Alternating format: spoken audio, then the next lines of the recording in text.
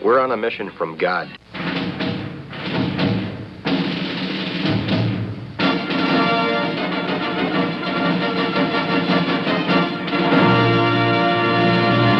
And now for something completely different.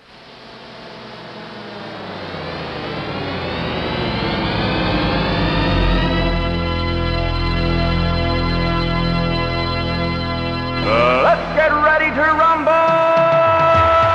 Yeah, baby, yeah!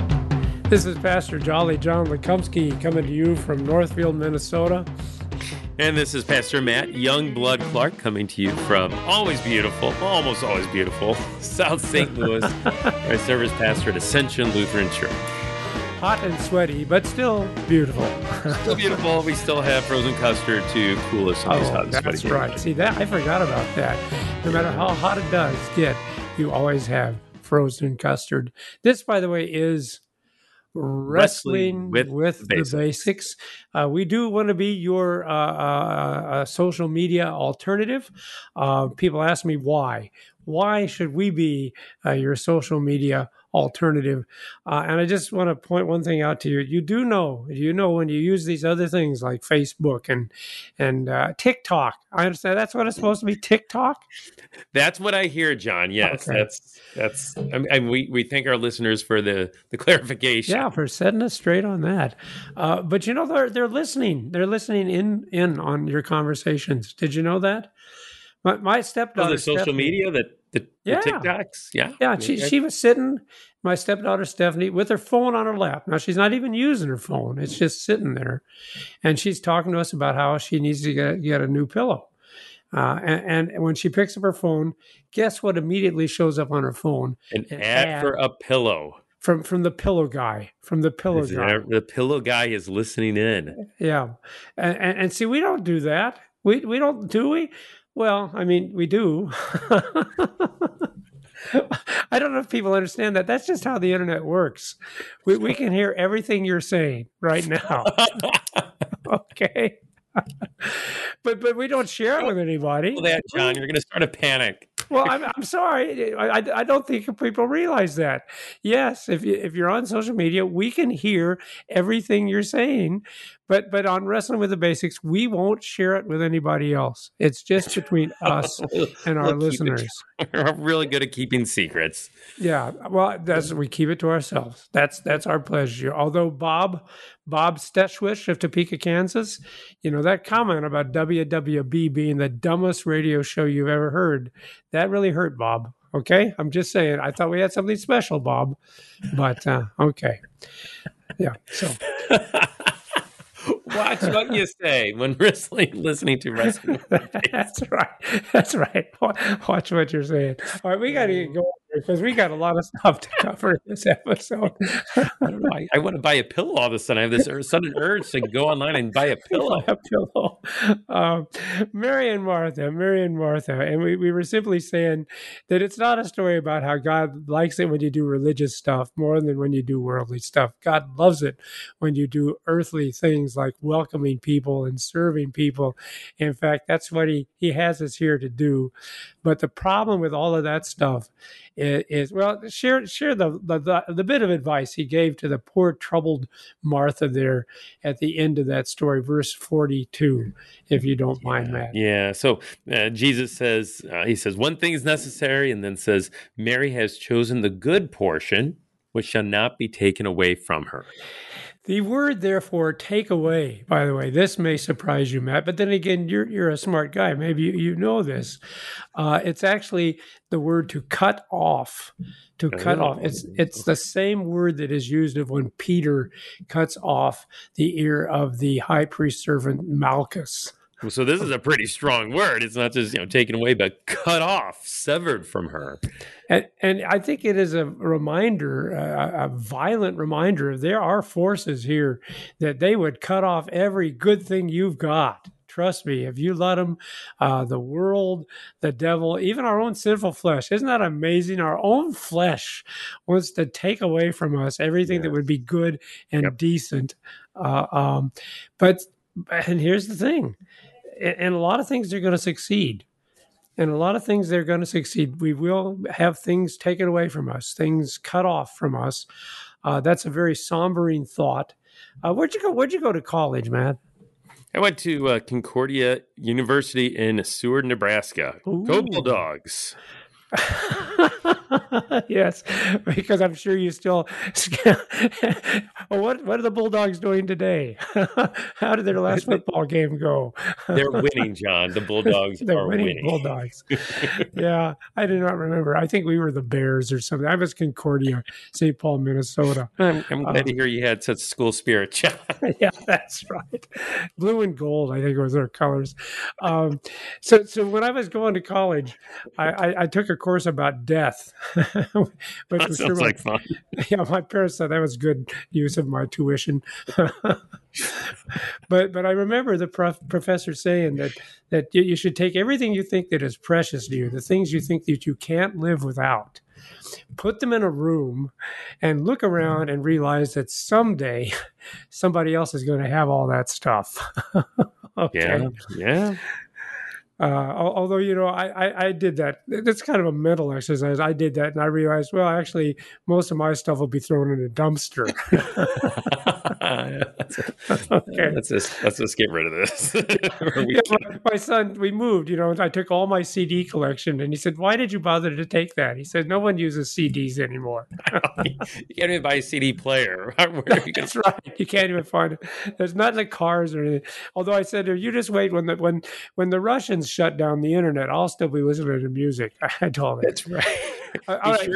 Be sure to put his name on it for when you leave this world, John.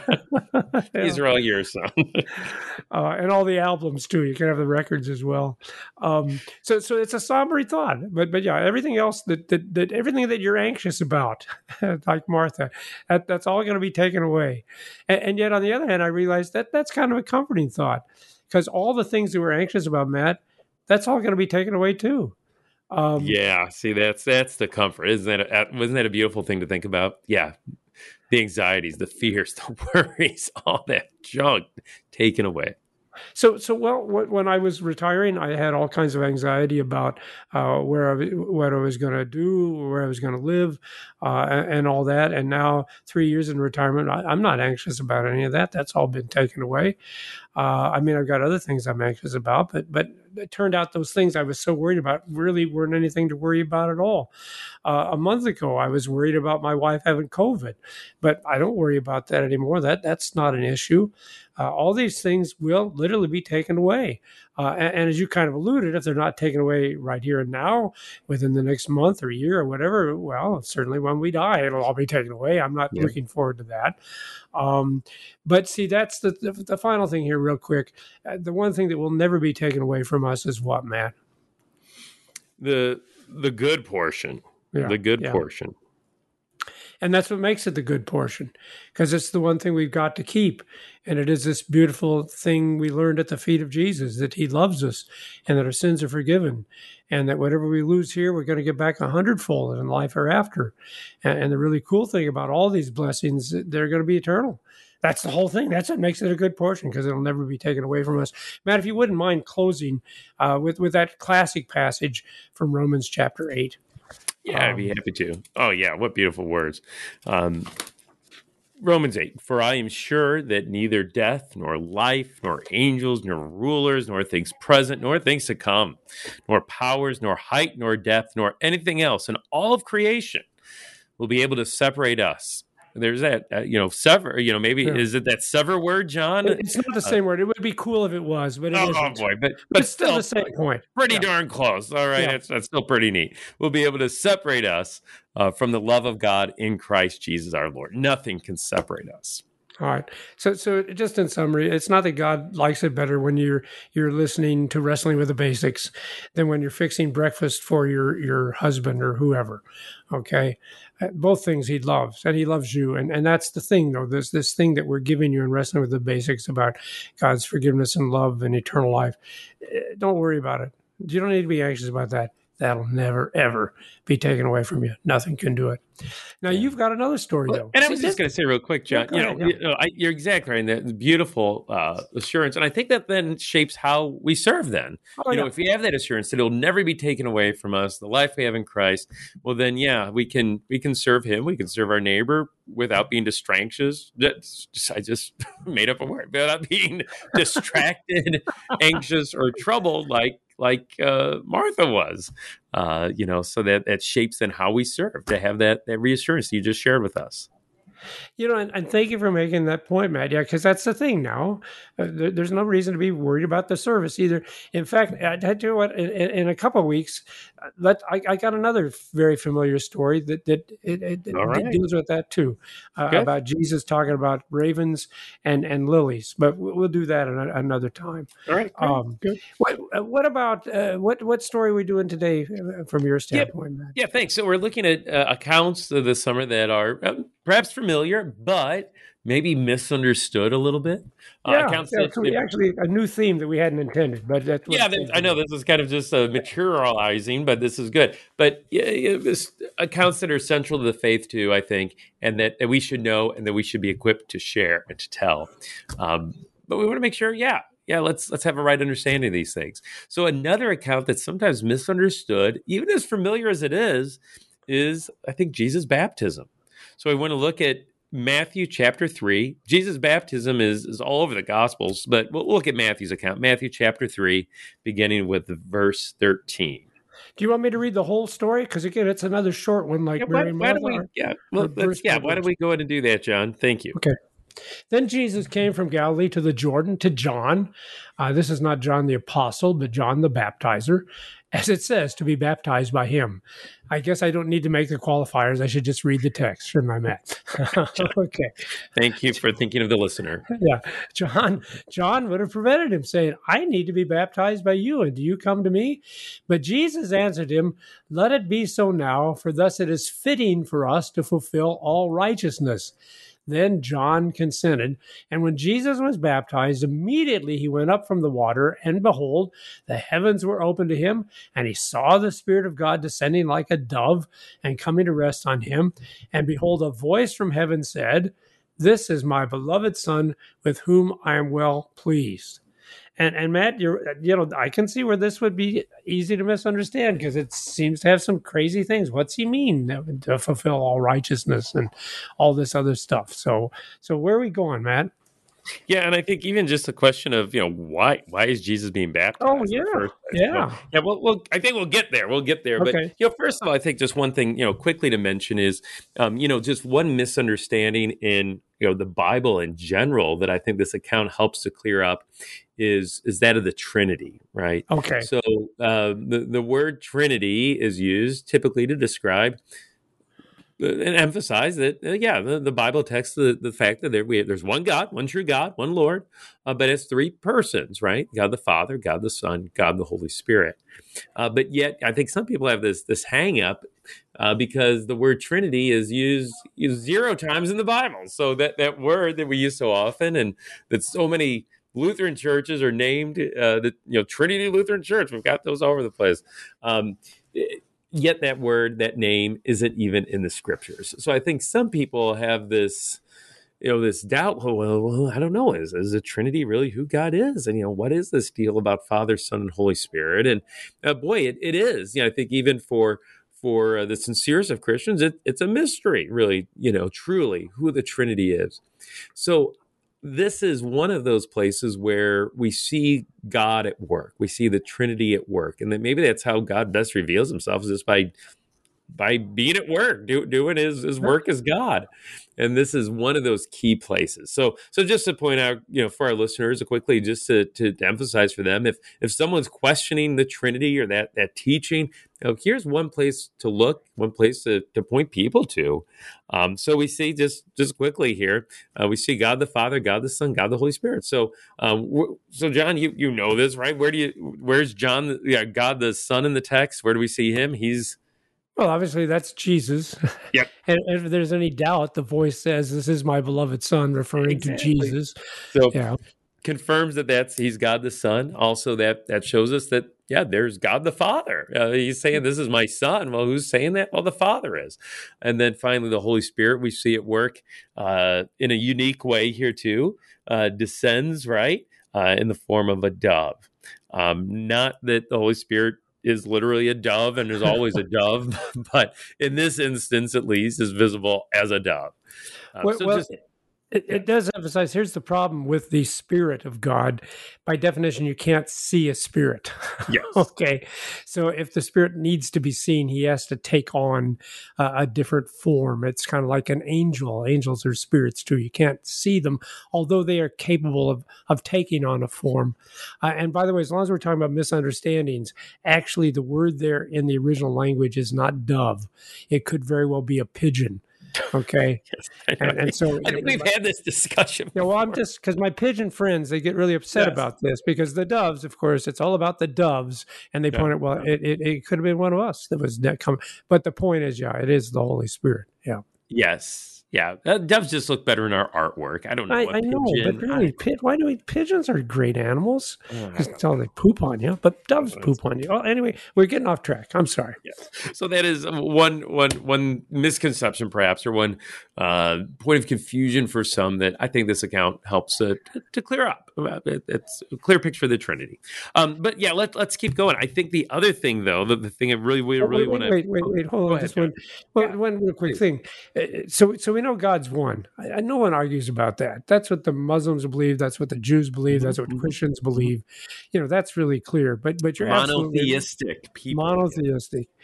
But you're right. If you don't like the word Trinity, throw out the word Trinity. I don't care. Okay, but you got to deal with the text here, where like you said, you got definitely Father, Son, and Spirit. It's just as clear as day can be there. So, and by the way, who do you want to get rid of? Huh? I don't want to get rid of any of them. I'm glad God's my Father who provides for me on my daily needs. I'm glad that Jesus is God who died for me. I'm glad the Holy Spirit gives me faith. I wouldn't want to get rid of any one of those guys. Okay? So I'm sorry. Go ahead now. What's the other misunderstanding? Well, that's right. Exactly. And again, this is not polytheism. This is not three gods. This is one God, right? Three persons. Okay. Yeah. Thanks, John. Yeah. So point number one, but the other point, and to spend a little more time on, is I think Jesus' identity. Okay, who is Jesus? Yeah, who's Jesus? Who is Jesus? Yeah. Because talk about misconceptions. There were plenty of misconceptions, misunderstandings about who Jesus is during his lifetime. Right? Oh my goodness, who is this guy? Who is this guy born of Mary, the so-called virgin, right? And people may have doubted, Mary's story about his conception. Who is this guy who grew up in Nazareth of all places? Who is this guy? Is he a rabbi? Is he a teacher? Is he the carpenter? What's the deal? Is he a mere man, or is he something more? Right? So this account, I think, helps to clear up who Jesus is, and in some ways, even to say what is one of, if not his primary identity. Who is Jesus? And that's revealed here in this account, right? Who Jesus is. And it's God himself who reveals it. It is my beloved Son. So you're more than a teacher, more than a prophet. Yeah, he's those things. Yeah, no doubt. But he's also the Son of God. He's also the Son of God himself. And that's huge. That's huge. So, and Matt, the argument is sometimes made that Jesus himself never claimed to be God. And I don't know if I buy that argument, because the way Jesus talks and the things Jesus does, it kind of seems like what God would do, right? Oh yeah. I mean, how many guys come up and say your sins are forgiven? I might forgive somebody for sinning against me, but you can't really go around and say to somebody else who hasn't offended you or done, that. But it occurs to me that really probably if you are God, you don't go around telling everybody, "Hey, I'm God." In fact, that's the guy you worry about, isn't it? The guy that goes around telling everybody, "Oh, I'm God." Yeah, that's a good point. But to have the Father say it in front of everybody that this is my beloved Son, well, yeah, that's a pretty powerful witness. I would say that. Yeah, for sure. He's being attested to as the Son of God. Jesus doesn't have to even say it himself in this instance. No. God the Father does it for all to hear, it seems. So then I think the question then is to, what's our primary identity too as Christians? Oh, good question. Because boy, I think we struggle with that sometimes. Is our identity found in our physical features? How big we are, how little we are, how old we are, how young we are. I mean, sometimes we really identify with things like that, those physical things. Sometimes it's just those other things that I think our society places value on. What's my occupation? As Americans, that's, who are you? What do you do? And, first thing we think of is our career. I'm retired. I'm a pastor. I'm an electrician, whatever it is. Sometimes it's, our social standing. I'm rich, I'm poor, I'm making ends meet. Sometimes it's our family relationships, right? I'm a husband, I'm a wife, I'm a father, I'm a mother. Sometimes it's our mental well-being or emotional well-being, right? I'm kind of worried. Who am I? I'm happy, I guess, most of the time. Who am I? I'm anxious, whatever it is. All these different ways we define who we are. And, on all of those things in one way or another, that's part of our identity, sure, and our vocations. We talk about vocations, where God has called us and placed us. Yeah, it's part of our identity, no doubt about it. But what's our primary identity? And our primary identity is that we too are children of God, through our baptism. And I think that's so important to remember. We were at the National Youth Gathering, the LCMS National Youth Gathering, and, there a number of the talks really emphasize that because, adolescents, youth struggling with, who am I? And, especially today, different gender issues in particular. And, our primary identity isn't wrapped up even in our gender, and yes, God has created us male or female, and, thanks be to God for that. But, our primary identity as Christians is in, who we are in Christ Jesus and in our baptism and that we too are beloved daughters and sons of God because of that connection to Christ Jesus. So I think that's something to keep in mind too, is Jesus' primary identity, our primary identity. So important. And I don't think people realize, because it's so ingrained in the Christian faith, I don't think people realize that is something that you really don't know apart from Jesus, that in all the world religions and all the world's teachers, Jesus is the only one who actually says we should call God Father. In fact, he's the only one who says when you pray, that's how you ought to pray. You ought to pray, Abba, Daddy. And of course, who could better tell us that than the one who is the beloved Son of the Father, right? Yeah. Amen. What a comfort. As we wrap up, John, the one misconception, another misconception, maybe the big one is, why is Jesus baptized? Why is he being baptized? Yeah. Does he need forgiveness? What's the deal? Why is Jesus being baptized? And, to recognize that Jesus is being baptized just as he does, everything in his ministry is for us. So I talked about the National Youth Gathering. President Harrison of our synod, he preached at the gathering, and just a quick line he shared in the sermon. He said, Jesus is baptized for you. He goes into the water so that when you go into the water, you can pull Jesus out with you. You're connected in baptism. I thought that's a neat picture that, Jesus is baptized for us so that when we go into the waters of baptism, we pull Jesus out with us. We are connected. Paul would say we're buried and raised with him in baptism, right? So I think that's one thing to clear up. Jesus is baptized for us so that in our baptism, we have the confidence that we're connected to him as we go into that water. And now we can be confident that that's our identity. We're connected to Christ. We are sons and daughters of the Heavenly Father. And so when those other identities come and go, our ages, they change. Our emotions, they change. Even our vocation sometimes as a spouse changes in this life. That one primary identity that doesn't change is we're connected to Jesus. We're children of God. This has been Wrestling with the Basics.